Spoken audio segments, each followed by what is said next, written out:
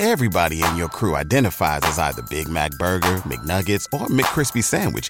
But you're the Filet-O-Fish Sandwich all day. That crispy fish, that savory tartar sauce, that melty cheese, that pillowy bun. Yeah, you get it. Every time. And if you love the Filet-O-Fish, right now you can catch two of the classics you love for just $6. Limited time only. Price and participation may vary. Cannot be combined with any other offer. Single item at regular price. Ba-da-ba-ba-ba. At Kroger, everyone wins when it comes to saving big. Because when you order online through the Kroger app, you get the same great prices, deals, and rewards on pickup or delivery that you do in store, with no hidden fees or markups. Best of all, you'll know when items in your cart have a coupon, so you never miss a deal. So whether you're a delivery lover, picker-upper, or you shop in store, no matter how you shop, you'll always save big at Kroger. Kroger, fresh for everyone.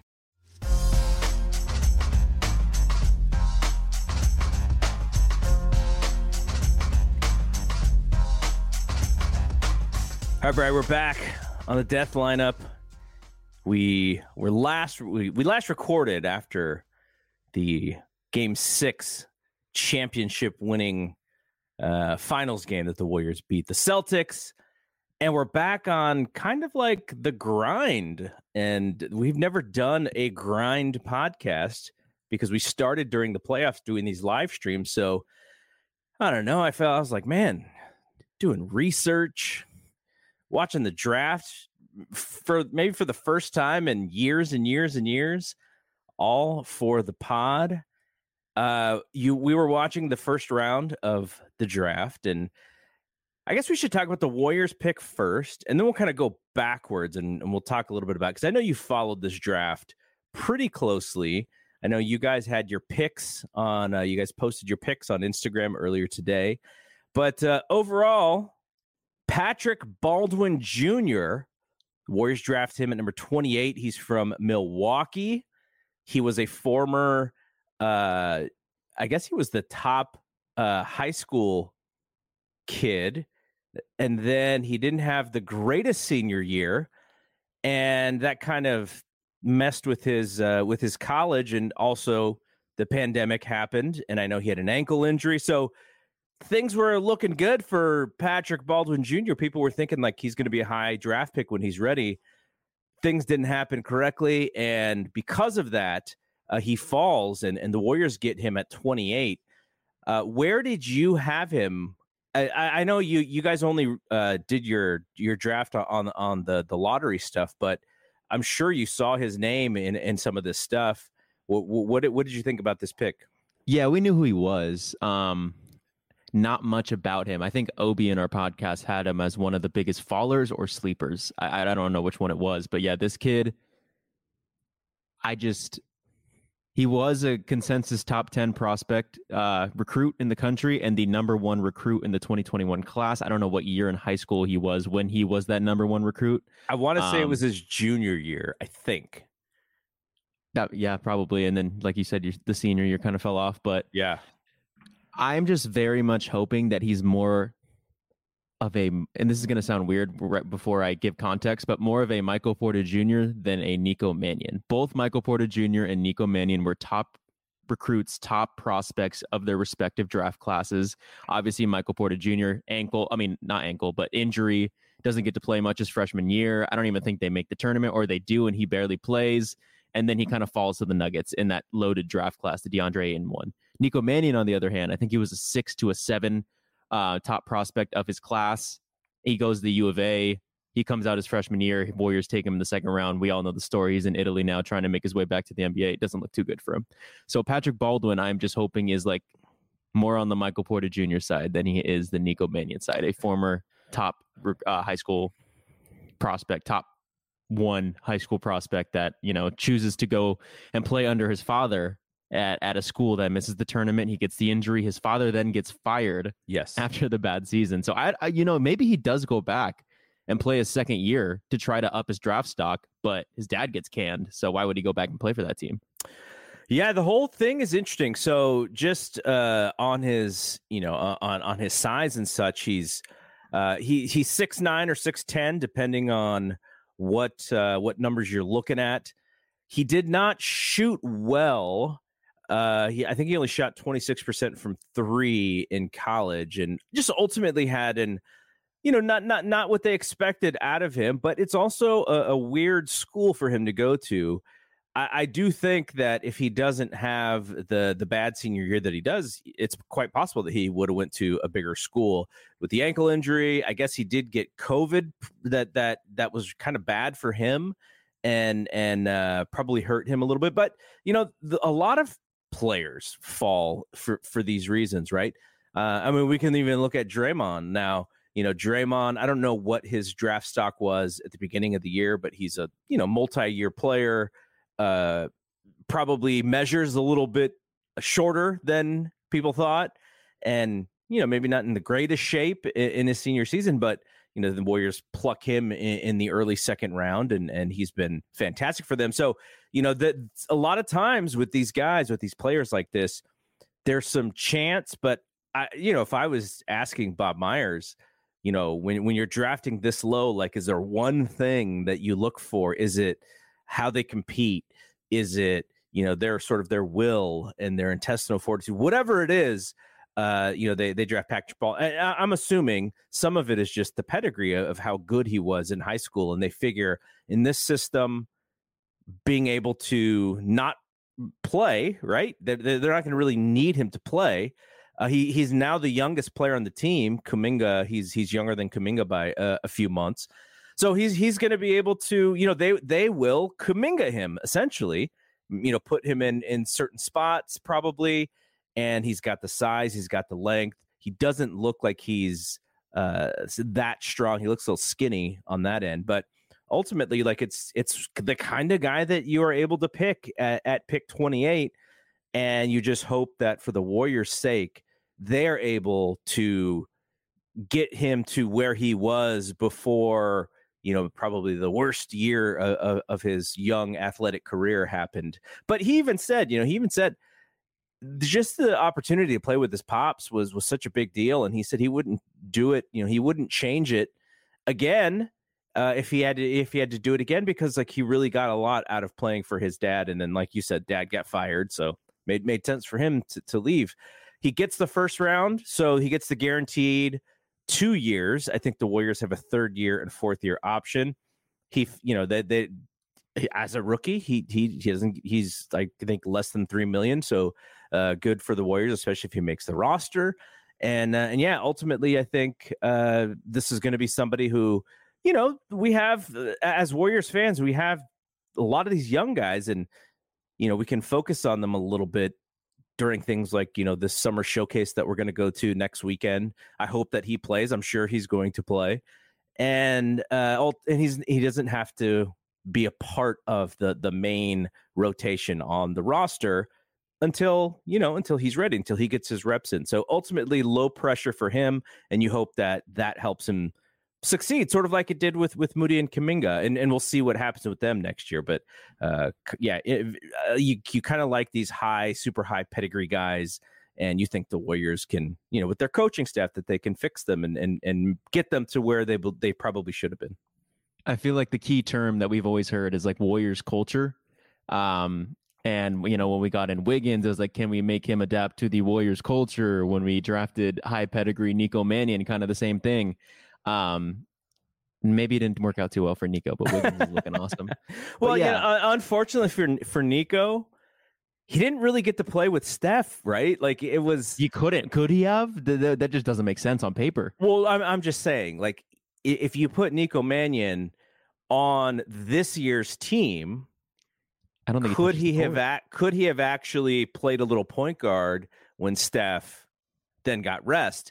We don't know, because they threw him to the Wolves when the Warriors were awful, and he had to go against these unfavorable matchups, and they exploited him. Now, I'm sure Marcus Smart looks at him and licks his lips and goes, buzzard meat here. But I'm just saying that he was in a position where he didn't have all of these great opportunities that a younger player would have had on a good team. And they've acknowledged, coaching staff, front office, that they handled that whole 2020 draft class with Wiseman and Mannion. They didn't do the development right. But, what was I going to say with Baldwin? It's an interesting position that he's in. It's because you'd think with the Warriors, with a team that's picking in the late 20s, it's get a guy like Jordan Bell, it's get a guy like Jacob Evans, it's get a guy like Pat McCaw, who could ideally contribute now, right? You need to be ready to come off of the bench and play a role. Damian Jones, Kevon Looney, to a sense, but Patrick Baldwin, I feel like he's in an interesting position where they have tested the G League stuff with Poole, with Kuminga, and with Moody, where, you know, when the Blazers took a kid named Shaedon Sharpe today, Shaedon Sharpe has not played a second of college basketball. He was a very good high school player, but it's hard to gauge talent when you're playing against, you know, he essentially played against, look like kids from my high school. It's just not a good way to gauge someone's talent, in my opinion, when he doesn't touch the court in college. Mm-hmm. But the Portland Trailblazers made a move to get Jeremy Grant, which seemed like a move that was to win now. It looked like, let's give Dame some help and win now. And drafting Shaedon Sharpe feels like the opposite of that. This is a guy who needs developmental minutes to prepare and get better, right? I feel like the Warriors don't really have the developmental minutes, but they have this thing called the G League in Santa Cruz, which they have tested and which has worked, that I feel like is still favorable on that side. Because, you know, if you're like I don't know, like past Warriors teams, I feel like they needed the Jordan Bell in the late rounds. They needed someone because their payroll was so high that they needed some of these win now, not win now, but just older guys who were ready to contribute in the late 20s. They don't really need that right now. They have two kids who are 19, maybe turning 20 soon, and you know they're ready to help contribute in the places of like the JTAs and the Damian Lees. So I don't who are both free agents, by the way, and they're probably going to be open roster spots there. I feel like they'll re-sign Damian Lee, I guess, you just think? the connection. Just I don't think they should. I don't think they should, but the Steph signing, that feels like a Steph signing. Yeah, Damian Lee's been on the squad forever. He was on the squad when KD was there. I didn't realize that. Yeah. So I feel like anybody who they were drafting here should have gone through the test, and maybe they didn't have enough time to do this test, but the test should have been, can you withstand Andre Iguodala being frustrated with your defensive rotation? And are you going to get sad? Are you going to get fired up? Are you going to be fine with the feedback? Like, how do you deal with that scenario? Because with these young guys, you know, that's why I so much hope they bring back Andre, is because with these young guys, they're going to make so many mistakes and the coaches can only tell them so much, but you got the guy with 4 rings going like, okay, stop. Like, this is, you know, you need to start paying attention, buddy. It's not just the guy with 4 rings, though. It's the guy who was a focal point, who was a big contributor in 3 of those. On 4 of those, on the last one, he was more of a help on the sidelines, pumping up Wiggs, pumping up all those other guys. But yeah, I think it's different when it's Andre Iguodala, and no shots to Udonis Haslem, but I feel like a lot of kids barely even remember who he was. With Iguodala, you know who Iguodala was, and you know you probably know him from the Sixers. Maybe you forget the Nuggets run a little bit, but you know he was a focal point, Finals MVP. I feel like that's why some of that stuff works, and I think he's even more important to bring back now. Although I think Kuminga could definitely use Andre. I bet on Kuminga to be more fine than this Patrick Baldwin kid. I feel like he kind of needs the Andre. All right, so I was looking at KOC's his scouting report on Patrick Baldwin. So KOC loved the pick. He thought it was an A+ pick. He said the pluses to Baldwin's game are essentially because of how tall he is and how long his arms are. His release point is pretty much unblockable. So it's very, I guess we call that today KD-like, right? Nobody can block KD shots. He thinks that, unfortunately, the results were not there in college. A negative would be that he's a ball stopper and he takes too many shots, kind of goes for his own. That could be simply the college situation with his dad, and maybe he's not playing with guys who he's as good as, or who are as good as him. First step situation that he said that is an issue. Another positive is just that, because of what he's going to be asked to do, which is, 3-and-D, be long, get out on shooters, that it's not going to be this, he's not going to have a lot of responsibility, so he can really focus on some of this stuff. Your friend, the person who you invited to your podcast, Rafael Barlow, he tweeted, "This Warriors pick has me speechless. I need to go back and watch film from Patrick Baldwin's junior year in high school again. I wasn't impressed at the U19s, and his play from this season did scream first-round pick, but it's hard to doubt the Warriors." Now, it wasn't only that. It was also people who were in his mentions, and he was arguing with them. When's the last time he shot well? Someone said, "I knew he would go higher than you expected. Warriors will develop him into a good role player." And Barlow said, "I'm saving this tweet." So he was I wouldn't even say he was negative. I guess he was just surprised. But sort of what you're saying is he's buying into the culture a little bit if they do turn him. Now, on the flip side, Dan Wetzel, great pick by Golden State. Patrick Baldwin Jr. has incredible talent, but struggled playing for his father at UWM last season. Warriors don't need him right away, but may get a big hit here. And that's interesting because he comes in at 28 versus last year when you heard the same thing about Kuminga, you heard the same thing about Moody, but they were lottery picks. This guy is barely at the end of the first round. So I thought that was a very interesting tweet. And then there was another one that that had read from, I guess, the guy who there was a couple of local guys who wrote up stories about him, and it did sound like they thought the ankle injury that he suffered in his senior year in high school kind of mucked up his freshman year in college.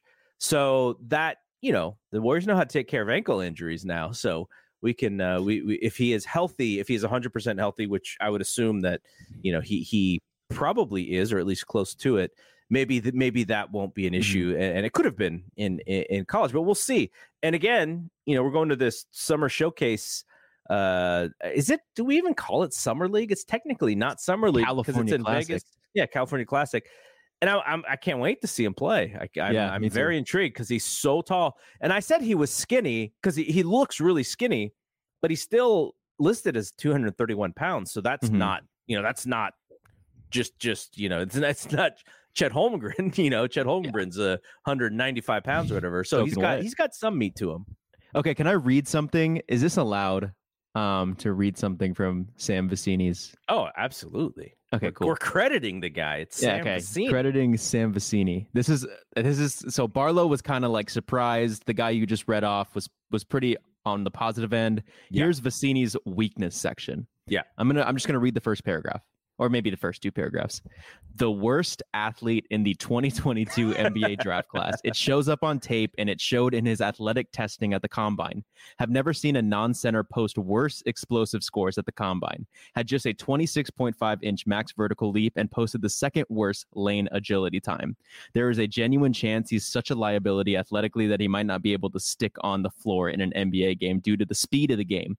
You see that lack of athleticism mostly on defense, gets toasted in space. I don't know who he guards right now. Has no lateral speed to guard the ball. If he's in a mismatch against a guard in the NBA, that guard is going to get to the paint. Had very little chance to guard in space against even mid-major guards who consistently got by him in a straight line. Seems like he also has a bit of a flexibility issue as he struggles to bend a bit and really get down in a stance for more than one slide after his first slide. Often stands up on his second or third slide and gives up his leverage. So what I will say about Vecini there is that obviously he does way, way, way more research than I do on this kid. I was just trying to zone in on maybe the top 20 picks in this draft, and they call him PB&J. Or PBJ, Patrick Baldwin Jr. PBJ was not really on my radar because of how low he was falling. But after doing a quick 30-minute, just looking at all the tape I could find, high school, he looks a lot more explosive and athletic. So it could be the ankle. It feels like it's the injury frustrated him. Yeah. Because he looks like a slower Bielitsa right now. And I'm just hoping less playmaking Bielitsa, better shooting. But I'm hoping it's the ankle because hopefully he's okay. But yeah, Vecini kind of let him hear it. And he looks a little slow and not athletic in college from his tape. But hey, if he can shoot and if he could defend maybe just a little above average or at average, the Warriors will play him. Maybe not this year just because of what they did with Moody. I thought Moody was ready, but I think he'll get run. Yeah, that's interesting by Vecini because It's so crazy how the difference in who's doing the analysis, like I said, KOC's a pretty nice guy, though. He doesn't seem to really kill these guys. So he looks for a lot more positive. But yeah, he had him at an A+, which I thought was very interesting, because I'm not sure how many other folks were at an A+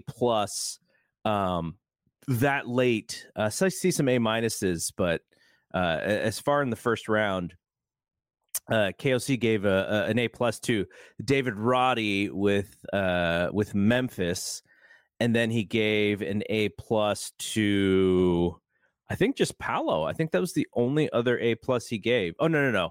So the Dieng pick, which was who was that, the Knicks, and then traded to the Thunder? Traded to the, yeah. No, was it? Shoot. And then she gave Shaden Sharp an A+ as well, and then Paolo. Interesting. But to be fair to Vecini, that was his weaknesses section. I don't need to read off his strengths really, because it's kind of like just, I feel like it's just like height and shooting. But he the thing is with that weakness section, I was pretty surprised, because I read some weakness sections of other players, and that one seemed pretty tough. The worst athlete in the 2022 NBA draft class. That's tough. There's no I in team, but there is one in Indeed, and that's the hiring platform that you need to build yours. When you're hiring, you need Indeed. Instead of spending hours on multiple job sites searching for candidates with the right skills, Indeed's a powerful hiring platform that can help you do it all. One of the things I love about Indeed is that it makes hiring all in one place so easy, because Indeed does the hard work for you. They show you the candidates whose resumes on Indeed fit your description immediately after you post, so you can hire faster.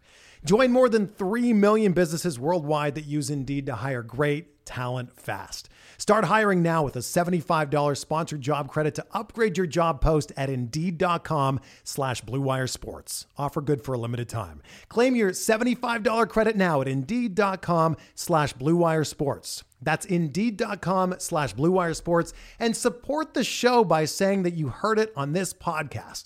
Indeed.com/Blue Wire Sports. Terms and conditions apply. Need to hire?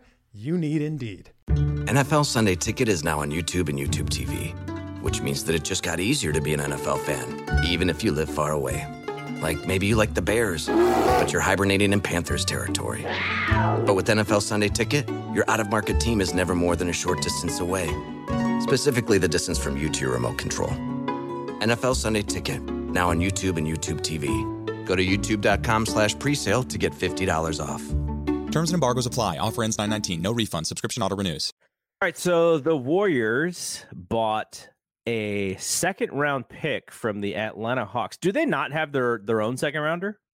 I thought they had 3 picks this year, so and 2 in the second round. So they may. But I don't know if it was their own, but they may still have some picks left. But they took Ryan Rollins, who is a guard from Toledo, and I looked up the one of the blogs, the mid-major basketball coverage blog, and I was like, oh, he's probably, he's a 6'4" guard. I'm like, oh, they found someone who's going to sit in a corner and shoot threes. And it doesn't look like that's who he is. He's 6'3" and a quarter, 180. Wingspan is 6 feet 9 and 3/4 inches. And his strengths, according to this blog, the midmajormadness.com blog, scoring ability and rebounding for a guard. Areas he needs to improve: 3-point shooting and defensive effort. And so the defensive effort one kind of made me scratch my head a little bit, because, they have a bunch of junkyard dogs on this basketball team when it comes to defense and how hard these guys play defense. So to draft somebody who maybe doesn't give that effort on the defensive end was kind of surprising, because it doesn't seem like he necessarily fits the pedigree, but they saw something in him because they traded, they bought essentially, Jordan Belled him, and they bought they bought the pick, the 44th pick in the draft in the second round. And Ryan Rollins is on this team now. We might see Ryan Rollins this weekend or next weekend as well at the Summer Classic. Yeah, with Rollins, I don't know jack crud about him, but maybe he holds up the cash money sign or whatever Bell did against the Warriors when they go play the Hawks. But yeah, okay, it's just recent. I don't really have much to say about Rollins, or is that his name? Rollins? Ryan Rollins. Brian Rollins, but the Warriors are working to trade out of number 55. Looks like they're trying to send it to Milwaukee.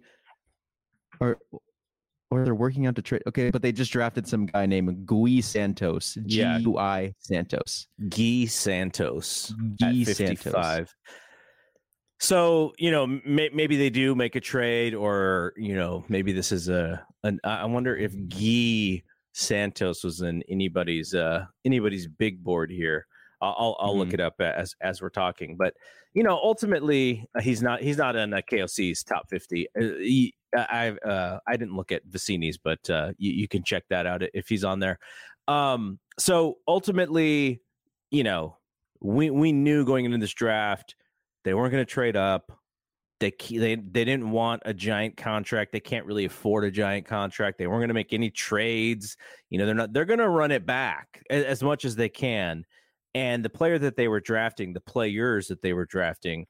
are either going to be stash guys who, they just go and stash them and figure out, maybe in a couple years. I don't know if they're going to Justinian Jessup any of the guys. How's that working? Yeah. And like you said, the G League, right? The G League is going to be where probably where they play a lot. And we saw Moody and Kuminga play in the G League earlier this year. So that's why I think it's a statement. It's because it's like, look at this top 7 pick. Look at this number 14 pick going to the G League. Look at Jordan Poole going to the G League. Look, James Wiseman, you can go to the G League. Look, number 28 pick, you're definitely going to the G League. But not to cut you off or anything, but do you know what GP2's wingspan is? Because I just read something about Rollins. I know it's long. I don't know exactly what it is, but he's got long arms for sure. So Rollins 6'3", 6'10" wingspan. Yeah, crazy. That seems very big. Yeah, it's pretty crazy for someone his. I remember Steph, when Steph came in the NBA, he was like, I think Steph is probably closer to 6'2" than he is 6'3", but he also had long arms. His wingspan was like 6'7" or something. But the Warriors like those guys with the wingspans for defensive reasons. The thing is, if there was a team I would bet on to change someone's defensive effort, I feel like the Warriors are probably in the top 3. Maybe it's Warriors, like Miami, Memphis. I don't know the order, but I feel like the Warriors could change someone's defensive effort by the guys that are around them and the culture, like we've been saying. But 6'3" with a 6'10" wingspan, just try a little more, and we might have a lot of fast breaks on our hands. Yeah, it's maybe they're looking at it and going like, oh, he's got some of the things that we see. And the other thing is, when you have GP2, if they bring him back, and we'll save this. I think we'll probably have a bigger discussion about the roster in the next show. But GP, just how hard that guy works and how hard I imagine Jordan Poole's going to work to continue to get better. This Rollins kid's going to come in and they're just going to kick his butt in practice and in all these scrimmages. So he'll have to figure that out pretty quickly. But hey, he's got something that they like, or else they would not have bought that pick to draft him. So, and on Vicini's board, he is ranked number 33. I'm pretty sure Baldwin's a lot lower. Right below him is Nikola Jovic, who the Heat drafted right before the Warriors drafted. Warriors BJ. Twitter wanted that guy big time. I know, and I wanted Jaden Hardy. And I think they mostly wanted Jovic just for the Jokic memes. I think that's literally why Warriors Twitter wanted him, was just for the memes. I think so too. All right, I wanted them to get Jamari Bouye. Wait, has he got drafted yet? I think I told you about him. Yeah. I don't think he's been drafted yet. But yeah, he was brought up from the freshman team to the JV team, literally the game we were supposed to play him in high school. And I was pretty scared to play the kid, but he got pulled up right before we played him, and I was like, oh, sigh of relief. I didn't have the dog in me. How come? I don't know, man. This kid was nuts. This kid was so good. And I feel like from what I saw in high school, he was just like, he'd drive to the paint. He had the quickest first step ever, get by whoever was in front of him, jump as high as he possibly could from the free throw line and just be floating in the air. People would, the Monte Vista team would crunch in and try to stop his drive. And he'd just be in the air, easy pass to the corner. Like the kid was nuts. And then college, he just looked like this ultimate shot creator, take the game over, put the ball in his hands and something good will happen type of guy. Yeah. So I hope the Warriors get him. But I don't know how many picks they have left. So let's see if KOC, where does KOC have him on his board? How do you spell his first name? Jamaree. KOC doesn't have him in the top 50 either. My guy. No. I'm looking at the wrong one. That was the draft grades. KOC probably doesn't. Vicini has them at 77. Okay. Yeah. 77 is pretty low though. That's off. Yeah. That's out of that's like the third round, which doesn't exist. Well, the guy we just took was on Vicini's 75. Oh, Santos. Wow. Oh, wow. Okay. Okay. So let's talk about this. We'll quickly just talk about the first round and, everybody since pretty much, I feel like since this, the college season ended, I've heard about Jabari Smith as the number one pick. I've heard about Chet Holmgren as a possible number one pick. And I've heard about Paolo as a possible number one pick. As this stuff was shaken out, it was pretty clear that Jabari was going to be the top pick. Mm-hmm. And all of a sudden, about 10 minutes before this draft starts, we start hearing that Paolo's going to be the top pick. What the heck changed? Because I really wonder was the Jabari stuff a smokescreen and they were trying to get someone to trade up into that number one slot and they really wanted Paolo all along. I'm assuming that's what it was. But everybody's all the tweets was Jabari's going to go number one and Chet's going number two, Paolo's going number three. And then they switched it on us right at the last minute.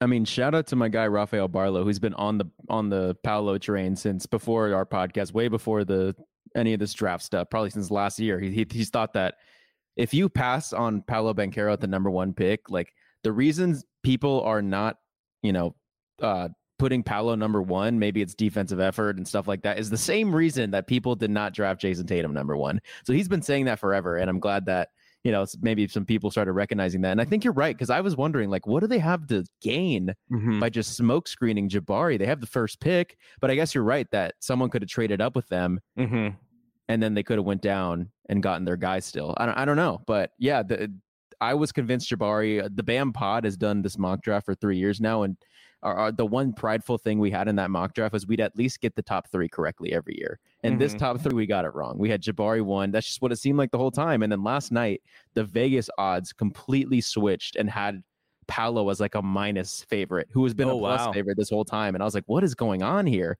And I think they switched back, but then Paolo still gets drafted first. And I was just like, well, there goes our mock. That literally that one thing and Sacramento's pick derailed our whole mock draft. I think we got one right out of the top 10. And it's literally because Orlando decided to stay quiet and Sacramento decided to make a dumb play. But hey, I give them credit for going after the guy that they really thought. I think there's some pressure there to take who everyone thinks, then you get Anthony Bennett as your first round. Though I don't think a lot of people had Anthony Bennett. Maybe he was the guy that Cleveland wanted to take those years ago. Paolo has the higher ceiling, in my opinion. I think it's the right pick. Jabari, to me, I think he has the lowest floor. In my opinion, I've said this on the BAM Pod. I got some slack for it, but I asked Rafael on DMs. I was like, dude, am I an idiot for thinking this? He's like, no, you're right. So I think that you could have put Jabari Smith Jr., you could have plopped him right out, right from his seat right now, without any NBA experience, and he would have been help to a playoff team. And, okay, well, here's a different question. You watch the Warriors. Who fits what the Warriors were doing better, Jabari or Paolo? Jabari. Yeah, that's what I think too, because you watch how willing he was to just go out there and defend all the way past the perimeter, almost as if he was like, I'm trying to think of who like one of the great perimeter defenders was in basketball history, but it was almost like I'm going out further than you're comfortable with because I'm going to make you uncomfortable. And I was like, man, this guy, Draymond would probably jump for joy with the opportunity to work with this guy. But there's another part of this game, and the big body. You're talking, they're both about the same height, but you're talking Paolo's like much more filled out at 250, and Jabari's a lot skinnier at 210. Paolo played the better competition, playing for Duke. So it was very interesting. I was tangentially following a lot of this, just listening to podcasts and stuff. And what it sounded like to me heading into this draft was a lot of people really, really liked Paolo, but they thought that Jabari Smith Jr.'s value was a little bit higher in a draft. And I was like, well, why don't we just take the best guy? Why don't we take the guy that you like the best and like not worry about what everyone else thinks? And it sounds like that's exactly what they did. So I thought that was really cool. And I think it also could be because, every draft guru I've listened to doesn't have a tier 1 prospect in this draft. Last year, the tier 1 was Cade Cunningham, Jalen Green, Evan Mobley. 3 guys who you could hand the keys to your franchise and say, like, we think something good can happen out of this. Yeah. This year, I can't give the keys to no one. So I'm wondering, like, that might be why. Maybe because no one thought that this draft had a number 1 guy. So how about we just take the guy with the highest floor, who's the youngest player in the draft, by the way. Jabari, I don't know about the draft, but Jabari is younger than Chet by like almost a year. Yeah. Younger than Paolo by 5 months. 8 months, 5 months. Yeah. Mm-hmm. So Jabari was the youngest, and I think he had the highest floor. I think at his worst, he will be a high-end rotation player, like 3-and-D. And that's so valuable in this league, especially on a playoff team as a role player coming off the bench. But I'm wondering, like, I kind of want to ask you this. Where do you think like Kuminga and Wiseman, specifically those two? I think Warriors World tweeted it, or Sam or Andy, one of those 3. I think they tweeted it and asked the question, where would Kuminga and Wiseman fall in this draft? Because I have my idea, but I feel like you have to say, where would Kuminga and Wiseman fall in this draft with what we knew before they got drafted, before they played an NBA game? Yeah, I think that's interesting. I think Kuminga would probably fit right in like the 3-4 range.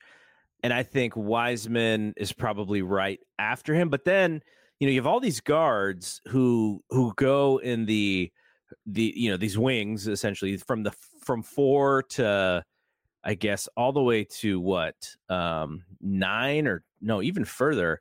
Who's this first center to come off the board? Was it Duren? Duren. Yeah. So 13 is the first center. I think Wiseman it would probably be a little bit higher of a prospect than him, but I don't know. Would teams take all of those wings ahead of Wiseman? I feel like Wiseman is probably less than the number 2 pick in this draft. Well, some of it is because of what we know about him, though, right? Like the problem with Wiseman, and this was always the issue, and this is very similar to some of the guys in this draft, like Sharp, is he played so little in college. And so you didn't know what he would do against top talent because he didn't play any top talent. He's a man-child. Obviously, he's got a tremendous length and size. And I would imagine he's just getting stronger. His body is probably filling out now that he's, it's going to be his 3rd year in the league. So I don't know. Based on what we know, what he is, I'm thinking, that's why I don't think you can factor it in. I'm saying you have to factor in like what we knew before he played a game in the NBA. Like what was the feeling around in that draft? And I think he would have been, maybe I'm just a homer and a lot higher on Kuminga and Wiseman because I love the Warriors, but I wouldn't be surprised if you told me like Wiseman went 1 or something like that. This is a good question for Barlow, right? Like he probably would have a pretty good answer to that question. Kuminga 4 or 3 sounds right to me. I just think that Wiseman, the thing is with Wiseman though, is him playing wasn't like his choosing, correct? Like there was like some trouble with, I don't know. Yeah, it's because college basketball's ridiculously fraudulent. Yeah. But Shaedon Sharp, like that he chose not to play at Kentucky or something like that. And it was mostly for his his health of his draft stock, right? Like that was kind of the reason. All right, so the we got a question, or we got a little comment here that I'll put up. Prediction for 51 and 56 slots. So they already happened. It already happened. So the draft is over, and draft now guys are starting to sign right now. Yeah, now you're getting all the guys who didn't get drafted signing. The Warriors signed Lester Quinones to a 2-way deal. The Lakers are so active right now. The guy who you were talking about, Jamari Bouye, agreed to a deal with the Miami Heat. Sharif O'Neal signed with the Lakers. Good for Sharif. I don't imagine. Lakers also got Scottie Pippen Jr. Oh my God. I don't imagine Sharif is going to fill out and be a player, but knowing what we know about his sort of situation, like I'm just happy to see him, sign a contract. So the Warriors, so we talked about Guy Santos at 55, and they did they have 51? I don't see Shams tweeting about pick 51. What happened at pick 51? Do we know? Well, the draft, what was Santos? 55? 55. I'm gonna traded one of these picks then. I'm gonna look at ESPN.com and see if they have the full list of the picks here. Let's see. Yeah, 51 is just complete. Oh no, 51 was the Hawks. Okay, so the Warriors not have that pick? Yeah, I don't think the Warriors had that pick then. I'm not sure. Jaden Hardy, I wish. That would have been sick if I got all three of those right. I thought Baldwin was going to fall. That's why I thought Jaden Hardy would be the 28 pick. I thought Baldwin was just going to tank, continue to fall in the draft. Who knows? Who knows if he would have had the Warriors not taken him? Yeah, we'll if I can find it. You would think there's just a website, ESPN.com, where I could literally go to the website and go, just give me all of the picks. Why do I have to click 5 links to get there? And then I click there and it's like, oh, great. For only the first round. And I got to click another link to get to the second round. So 51 was the Warriors drafted Tyrese Martin, small forward from UConn. So the Warriors have 4 guys that they are going to figure out, what's going on here as far as going to hang out in Santa Cruz together. Yeah, I mean that's because cool. those second round picks can be 2 ways, right? That's like the benefit of those second rounders is they could be 2-way contracts. Yeah. So yeah, that's probably what very interesting. I didn't have it wasn't on my on my board here that the Warriors were going to come away with 4 players at the end of this draft. It's crazy. I wanted Dalen Terry. That's all. If he ends up being something he went for too the Bulls, high. I'm just gonna look at that. The Warriors could have traded up or something. He just went too high for you. All right, I know you were upset, or not really upset, but you thought the Kings made a mistake drafting Keegan Murray at 4. I think KOC agreed with you. They only got a B-. Jaden Ivey goes 5 to the Pistons. We saw a lot of Jaden Ivey. We saw a lot of Jaden Ivey's mom. We saw a lot of Jaden Ivey crying. And so that was a really fun, I think he comes out of this draft as kind of like a little bit of a star just because he got so much attention. Chet Holmgren and the dice around his neck. I'm not sure I understood. That was kind of cool. I feel like that got some hate. I'm not sure I understood exactly why he wore the dice. I guess it's his number, and then it was all about, is he going to get the number? And he didn't know if they had the number, and then if they did, then he was going to have to buy it. And then he was like, "No, I can't say anything because I don't want to be bargaining now without knowing what's going." Like, okay, dude, you should have been a little bit more prepared. Roll the dice on himself, bet on himself, I guess. Your U of A boy, Matherin, went to the Pacers. KOC really liked that pick. You were talking about the age of these guys. Shaedon Sharpe is barely 19. Dyson Daniels is barely 19. What did KOC give that pick for the Pelicans? I liked that pick a lot. A. He gave it an A. Sohan. He's barely 19, and there are some 18-year-olds in this draft. Jalen Williams, who's the Santa Clara guy, he's 21. He's like the oldest guy in the first round. But Jalen Duren, 18 and a half. Actually, the Kansas guy is the oldest guy in the draft because he was the senior drafted. AJ Griffin is not quite 19, is a few months away from being 19. And who else is 18? I thought I saw another guy who was 18 in this list. Maybe not. Maybe those were the only two. So yeah, Patrick Baldwin, 19 and a half, but he's still the youngest guy in the Warriors. Anything else surprise you in the first round? Did you think of any? What did you think of all these trades that were going on? Were there like the Thunder was just kind of making moves? I think the Pistons one is what confused me. Yeah, because they cleared cap space. What seemed to be like for a push for Ayton, and I'm not sure if maybe they could still afford it, but they just went and got Duren. Like it seems to me like they actually came away as winners. But well, it sounds like they're going to buy Kemba out, right? I think that's what that would make sense. They just don't have room for him. It feels like they have Cade and they have Killian, and I like both of them more than I like yes. Kemba. I mean, I think it's just a deal to then buy Kemba out, and then you kind of erase him from the books. Mm-hmm. So, but yeah, I think just to piggyback or circle back on that Kings pick, it was like I don't hate the pick.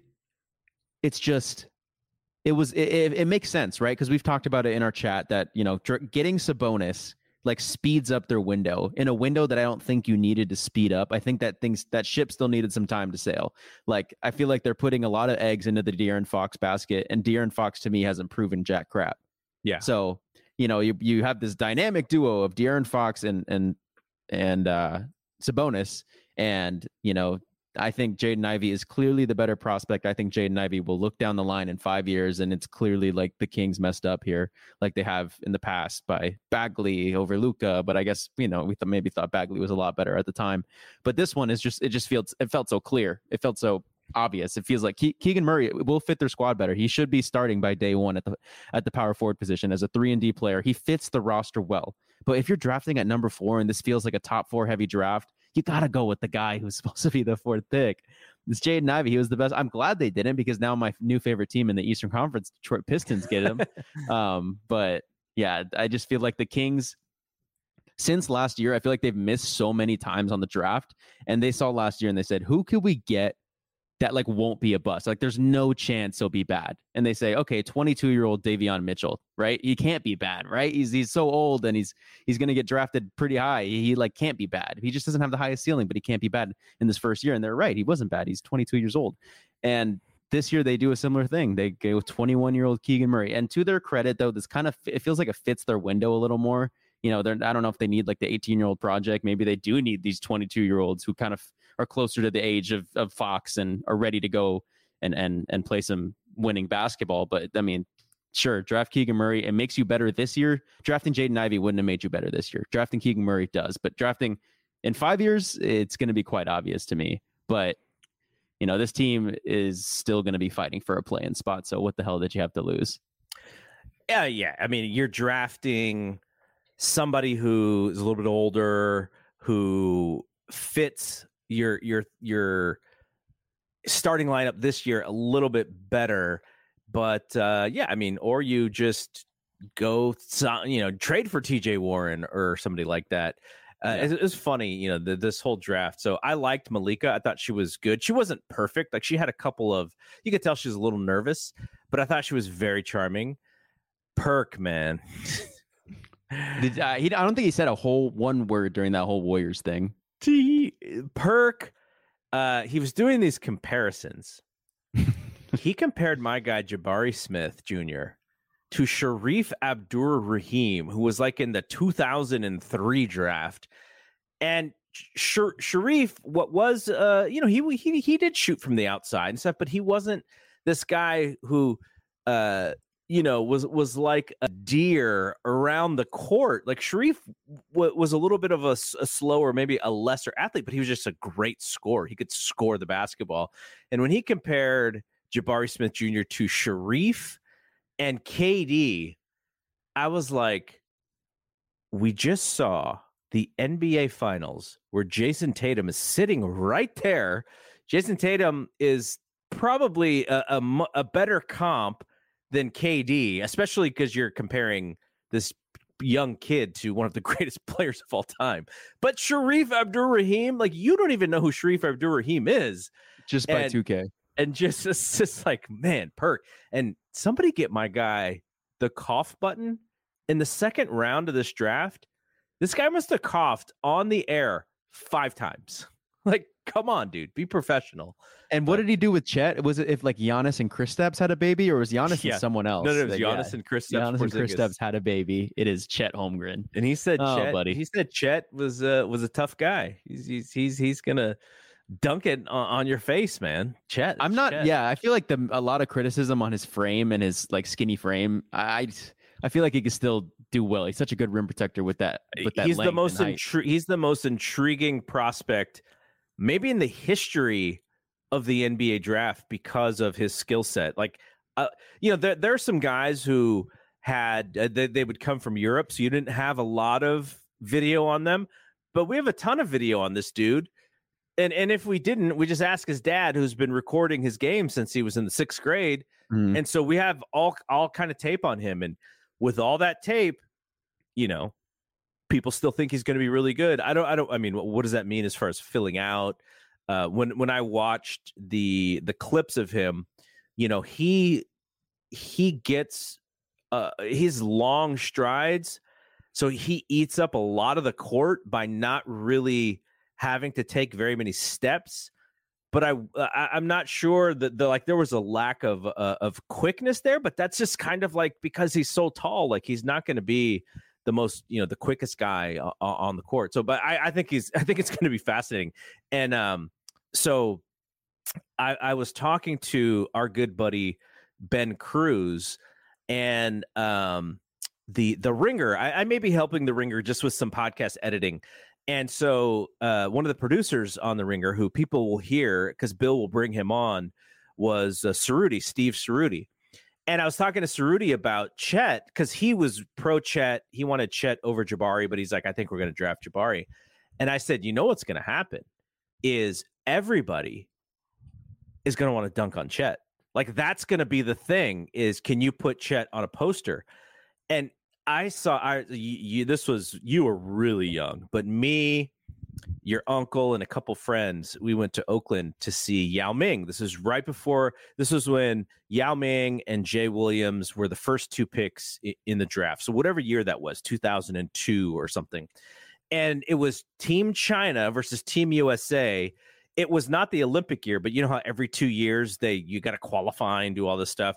So the 2002 team was like Paul Pierce, Baron Davis, Jay Williams. Not a great team in any manner, but the China team was just only Yao. The game, all they wanted to do was dunk on Yao. They must have tried to dunk on him like 7 or 8 times during this game. And that's what I thought about with Chet, is all these guys are going to try and put this poor dude on a poster because he's a tall white guy. Sean Bradley, who was drafted the same year as Chris Webber in 1993. He's the 2nd pick of the draft, right before Penny Hardaway. He was 7'4" and frame very similar to Chet Holmgren. Only just people just wanted to dunk on him. And so they just attacked him. So Chet's going to get a lot of experience in being a rim protector in the NBA, unless they do stuff to kind of keep him. Defenses are different these days. Sean Bradley's like staying right in the middle. Yao Ming staying right in the middle. And Chet may not only just be in the middle. He's going to be helping, and he's going to have to get out to the wing and help. So he's not just going to sit in the middle.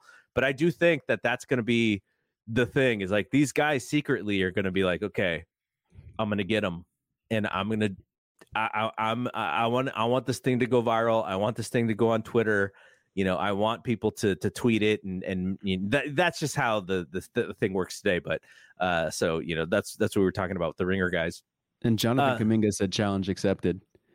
But I think you're right. And Rafael Barlow actually said something like that on our podcast, where he was like, Chet's going to sell tickets, for better or for worse. Like kind of like how people would go buy tickets to see LaMelo, because they either want to see him do good or fail. Like, that's just kind of the spotlight he's been put in, to his own doing too. He's a little cocky, but that he's going to sell tickets, and OKC needs some tickets to be sold.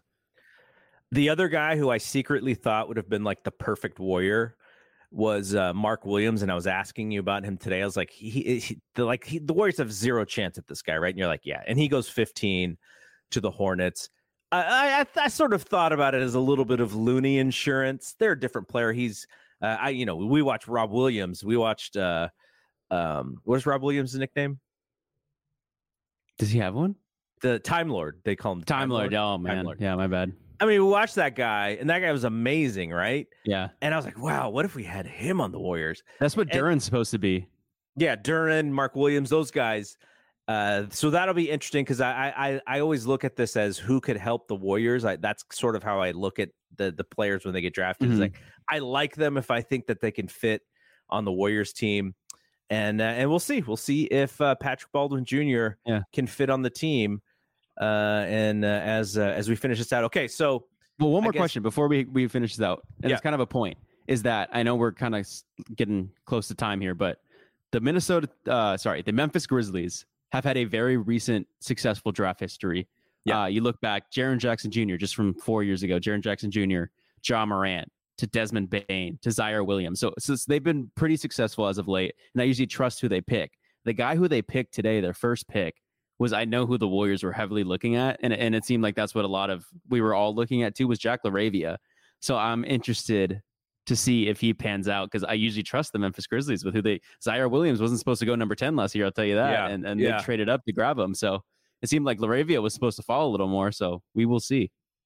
And then Danny Green's going to the Grizzlies, but I think he's out for most of the year. But there's Dylan Brooks and Danny Green. Well, what about the next pick where they took like the chunky quarterback, David Roddy, who's a 6'4", 260-pound quarterback at Colorado State, and like 6'4", 260. Like he's a big dude, but I guess he can shoot a little bit.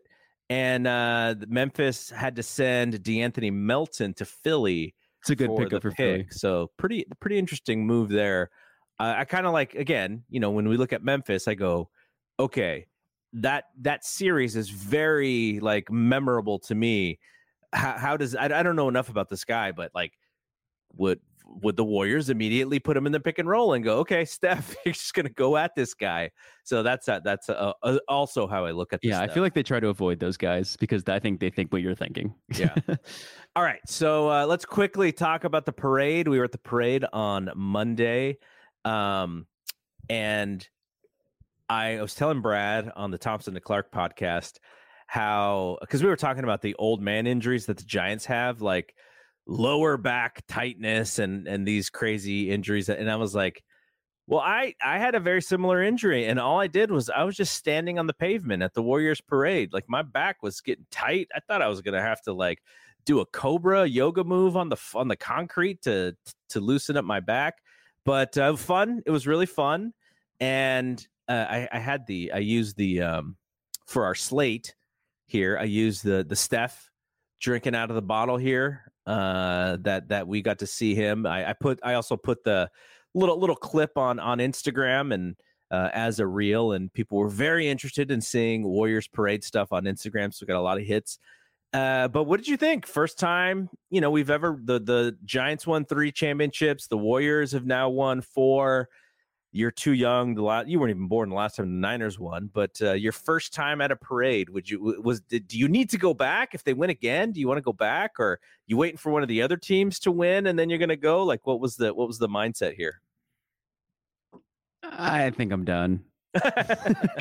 It was cool seeing the players up close and as excited as they were. But yeah, it was long and I feel like I'm too young to have back issues, and mine was a little bugging too. So I think I mainly went because of how convenient it was to go, living here in the city now. I think I would have went regardless, but yeah, I maybe once the Niners or the Giants get one, then I'll probably go back. I can't see. It was tough, man. Maybe if I live here, I guess I can't not go, but yeah. It was cool though, because, Steve Kerr, I have that video that I have yet to export from my camera roll. He just is like right in front of me, like, I don't know, a foot away. So, I think who else passed by? Festus Ezeli, Bob Myers. I barely missed Bob Myers. I wanted to yell at him to take Dalen Terry. Yeah. Okay, so can you tell us the Chris DeMarco story here? Okay, so was filming the entire parade. I wanted to put together this little like TikTok for my own podcast, and I had my camera either set on Steve Kerr or I was waiting for Steve Kerr to get in vision because the coach's bus came by and Steve Kerr, I was looking for him on the bus. He wasn't on the bus. He came off the bus to, talk to fans and sign. So I was looking for him with my camera. I think I saw him, but I noticed that he wouldn't be in vision for a while. So I just put my camera down for a little bit. And there was this little blow up basketball, like toy hoop in the crowd that the fans were throwing the ball up to the players and coaches so they could shoot the shot into the crowd. And Chris DeMarco gets the ball and he makes it. And so I immediately put my camera up. I'm like, and I get the reaction to it. And they throw it back to him. And this time I have the shot and he shoots it again and he makes it again. And so I got that on camera. I honestly, I know who Chris DeMarco is. I didn't know what he looked like. And we both didn't know. Yeah. And he was walking, he came out of the bus to walk along the crowd and he was like, hey, does anyone have this video? And I was like, I have it. And he's like, cool, send it to me. And I was like, how am I possibly going to send this to you? And he gave me his phone number. And then so me and my girlfriend do a little bit of detective work. And I know I sent you guys the picture. I was like, does this look like the guy? Like, I don't even remember. And you guys said that this did look like the guy. And I did the area code that he gave me. I'm not going to say the area code, but it lined up from out of the state where he's from. That's where the area code lined up, like not in California. I was like, this has to be him. So then I texted him and I said, I sent him the video and I said, he said, thank you. You have 2 free tickets for next season. And I was like, wow, thank you, Coach DeMarco. Like, I don't know if he thought I knew who he was now, but I didn't know who he was. And I don't know. Should I spoil the rest? I mean, it depends. Was it good news? Well, the rest is the, so he said, I have 2 free tickets for next season. And I said, instead of 2 free tickets, can you be a guest on my podcast? And he said, no problem. So yeah, that's kind of cool. Like the ending to the story. No, that's great. It'd be really cool. That would be, I mean, you guys have had some fun guests. I mean, we just talked about Barlow, who's who's kind of an up and coming draft guru, and he's probably even more of a draft guru than most people realize because of the big board stuff. But yeah, that's a giant guest. It's a really fun one. That'll be a lot of fun to talk to him. Maybe he can give us the insider scoop on PBJ if we see him at the California Classic. So you know what it looks like? It looks like the Rollins pick was not actually. It doesn't look like they bought the pick. It looks like they may have traded and then there was some money consideration in that deal. So it may have been, for whatever reason, I cannot find exactly what happened, but it's possible that the Warriors traded 51 to 44 or 51 plus cash to 44 and grabbed Rollins. So Bob Myers said that there might be, they're not sure about Patrick Baldwin Jr. as far as Summer League is concerned because of his ankle. He still has to be cleared. He won't. The status for Summer League won't be decided until meeting with Celebrini. And then he said that Bob Myers also said Ryan Rollins was drafted with the intention of having him on the 15-man. So that's really interesting. Second round pick. I get, it's a guard league, right? It's a wing league. And we just talked about his wingspan and his height. So, I don't know anything about his athleticism. We'll have to see on that. And then Gui Santos may be a draft and stash option. Gui Santos is from Brazil. So there you go. All right. And with that news on Rollins, I just want to say, Chia, it was a hell of a time, my friend. Hey, who know? You never know. We might be able to get Cheese on the podcast and talk about his time. JJ likes to call him Cheese. All right, real quick, because we're going to be doing this show hopefully weekly. I mean, we may miss some weeks here and there because I am going on vacation in July sometime. But I thought it would be kind of fun to recommend something that we've watched. And I think the big one is Hustle, the Adam Sandler movie that we both saw. Our guy Wancho was the main basketball player, the main actor of this movie. with Adam Sandler. There was a lot of guys like Anthony Edwards who played a bad guy really well, almost to the point of like made me wonder if he's really that nice of a guy, or if he's a stone cold killer like he looked in that movie. Sort of predictable, but like an awesome Netflix movie. Like just a cool, like, oh, let's just watch this movie. And then at the end of 2 hours, you're like, that was a lot of fun. I really liked that movie. What did you think? Hustle was awesome. I mean, it just captivated. It's hard to look in the lens of like, my lens is just like complete basketball, right? That's like a lot of what I watch. But my girlfriend, on the other hand, doesn't really watch basketball. So I think from her lens, it was like she was really entertained by the movie. Yeah. So I think, I mean, I was especially entertained seeing all the characters and calling them out. Yeah, because like what Adam Sandler was doing is essentially what like kind of like what Rafael Barlow does. He's mainly focused in the international stuff, so he's always in different countries. And I was like, the only difference is that Adam Sandler worked for the Sixers, while Barlow's not really working for a team. He's kind of viewing all these guys, not looking for one specific team to place them. So I thought that was kind of cool. Yeah, no, and Queen Latifah is in it. I was so surprised that she played the wife. I was like, yeah, what a fun mix for a couple there. Adam Sandler and Queen Latifah, who's just like one of the coolest ladies, one of the best original female rappers. It's so weird because no one ever sees her rap anymore, but she was like a legit rapper back in the late 80s. So to see her was kind of cool. And then yeah, just ultimately, like, if you have 2 hours, it is a cool underdog story, very predictable, but predictable in a good way. Like sometimes you see movies and there's like these swerves and you're like, oh, I didn't want that to happen because I wanted to be happy in this movie. You're going to be happy watching this movie. So check out Hustle.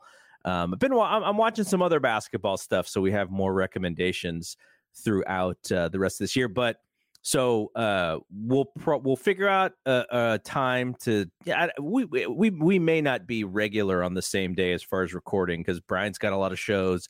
I do a lot of shows, and we'll sort of have to figure out the right time to do this. But next week, I'll have a question. We'll talk about the roster, but I do have a question to close this show out. If you could only bring back one guy, is it Kevon Looney or is it GP2? Wow. It's Kevon Looney just because we don't know what Wiseman is. I agree. 100%. The thing is, and what Slater said is that I think he made a good point that I sometimes tend to forget, but like they got to the finals without GP2. Yep. He just helped them, probably was a big reason, of course, why they won it, but they got there without him. Yes. I don't know. Like Kevon Looney was just so impactful in some of those series. For matchup reasons, they were able to get by Dallas without GP. They may have still beat Dallas without Looney, but I think I'm not sure they get past Memphis if they don't have Looney. That would be an interesting one to think about. All right, so that's a little teaser. Next week we'll talk a little bit more about roster stuff, and I think we'll probably have a little bit more of an idea about the Warriors, what the Warriors are going to do. Because when is free agency? Like around the 4th of July timeframe, right? That's when free agency usually happens. Isn't there like a moratorium period? I'm just learning what that term is, but I read somewhere there's like in August. Does that even sound right at all? Like beginning of August? Let's see. I just looked it up.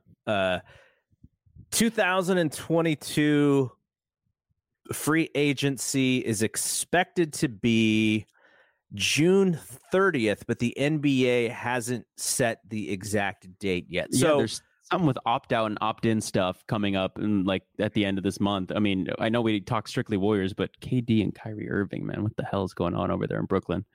Yeah, but yeah, we'll definitely have some interesting conversation around that if they do figure. I fully expect Kyrie to go back to Brooklyn and they're sort of fine, but really, yeah, I just don't see anybody giving away assets for the guy. Like, can you depend on that guy? No, but I mean, the Sixers were so willing to do it for James Harden, another guy who I can't depend on. Yeah, but James Harden didn't say no to the vaccine, right? Like, if you trade for Harden, I mean, if you trade for Kyrie, I don't know what the states are still saying, but are there? I think it's only still those. From everything I've heard, it's just still like what Warriors, California? Knicks, and Nets. And New not York? not even full California. Like he can still go to the Lakers and not have it. Oh, okay. From what I know, still. But yeah, I wouldn't want Kyrie on my team. But I understand if you're the Sacramento Kings, you would want that guy in a heartbeat. I don't think that they would. I just don't. I think there are maybe a couple teams who would want Kyrie. And I think if you think you are close to winning the title and you need that little kick in the butt, and this dude says, I'm going to play, I'm not going to take a mental, I'm not going to take a me day in the middle of the season. I think you need him to promise to do stuff in order to take him on. Robert Ramos said, are we still celebrating KD Day? I celebrate KD Day every year because I love KD. I love KD too. Yeah, so we'll but all that stuff's gonna happen. Well, I'm sure if the free agency starts next Thursday, this show might be kind of crazy. So we'll figure out. Crazy, man. We were betting on not that crazy of a free agency, but with all these trades that aren't from guys that aren't even free agents, like it just spices it up even more. All right, we'll end it here. I really enjoyed looking at the draft, even though the Warriors didn't even, the Warriors didn't have a high pick, but then they end up with three guys and now two of those guys are supposed to be 15-man rotation or 15-man roster. That's really interesting. All right, so we'll end it here. For Bri, I am Double G. Thanks to everybody who is watching, who watched, who listened on the audio version. We will see you when we see you. Peace out. This is Kirk Henderson from Pod Maverick, a Dallas Mavericks podcast. In case you didn't know, the show you are listening to right now, as well as my show, is part of the Blue Wire Podcast Network. Blue Wire was founded in 2018 on the concept that independent podcasts would be more successful if they worked together. Today, Blue Wire has grown to feature 300 shows led by former athletes, media professionals, and passionate fans. Over the past few years, Blue Wire has privately raised over $10 million to expand their team, podcast network, and business operations. Now they're raising another round on WeFunder. WeFunder is a crowdfunding service that connects startups with investors. It's a cool platform that gives everyone the opportunity to be part of a growing startup. You can invest for as little as $100. In other words, you don't have to be a millionaire to invest in cool companies on WeFunder. Blue Wire is raising money to expand their sales team and improve operations, which will in turn help this show continue to grow. If you'd like to be part of the Blue Wire investment round or want to find out more information, go to wefunder.com/bluewire.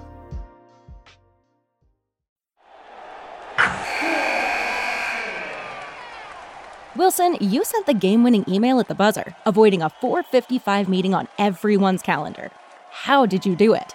I got a huge assist from Grammarly, an AI writing partner that helped me make my point. 96% of Grammarly users say that it helps them craft more impactful writing. Would you agree?